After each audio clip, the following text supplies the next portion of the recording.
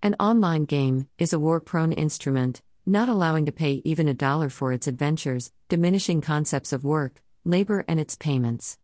I don't know what magic you have to employ in order to monetize even small applications on site, but it gets into even e-publishing, if not a words game in general. Central Banking Office. Subscriber content. The web developer has to be a genius in order to avoid linear regression stages, so-called steps, being implemented in order to rename development into deviation and vice versa.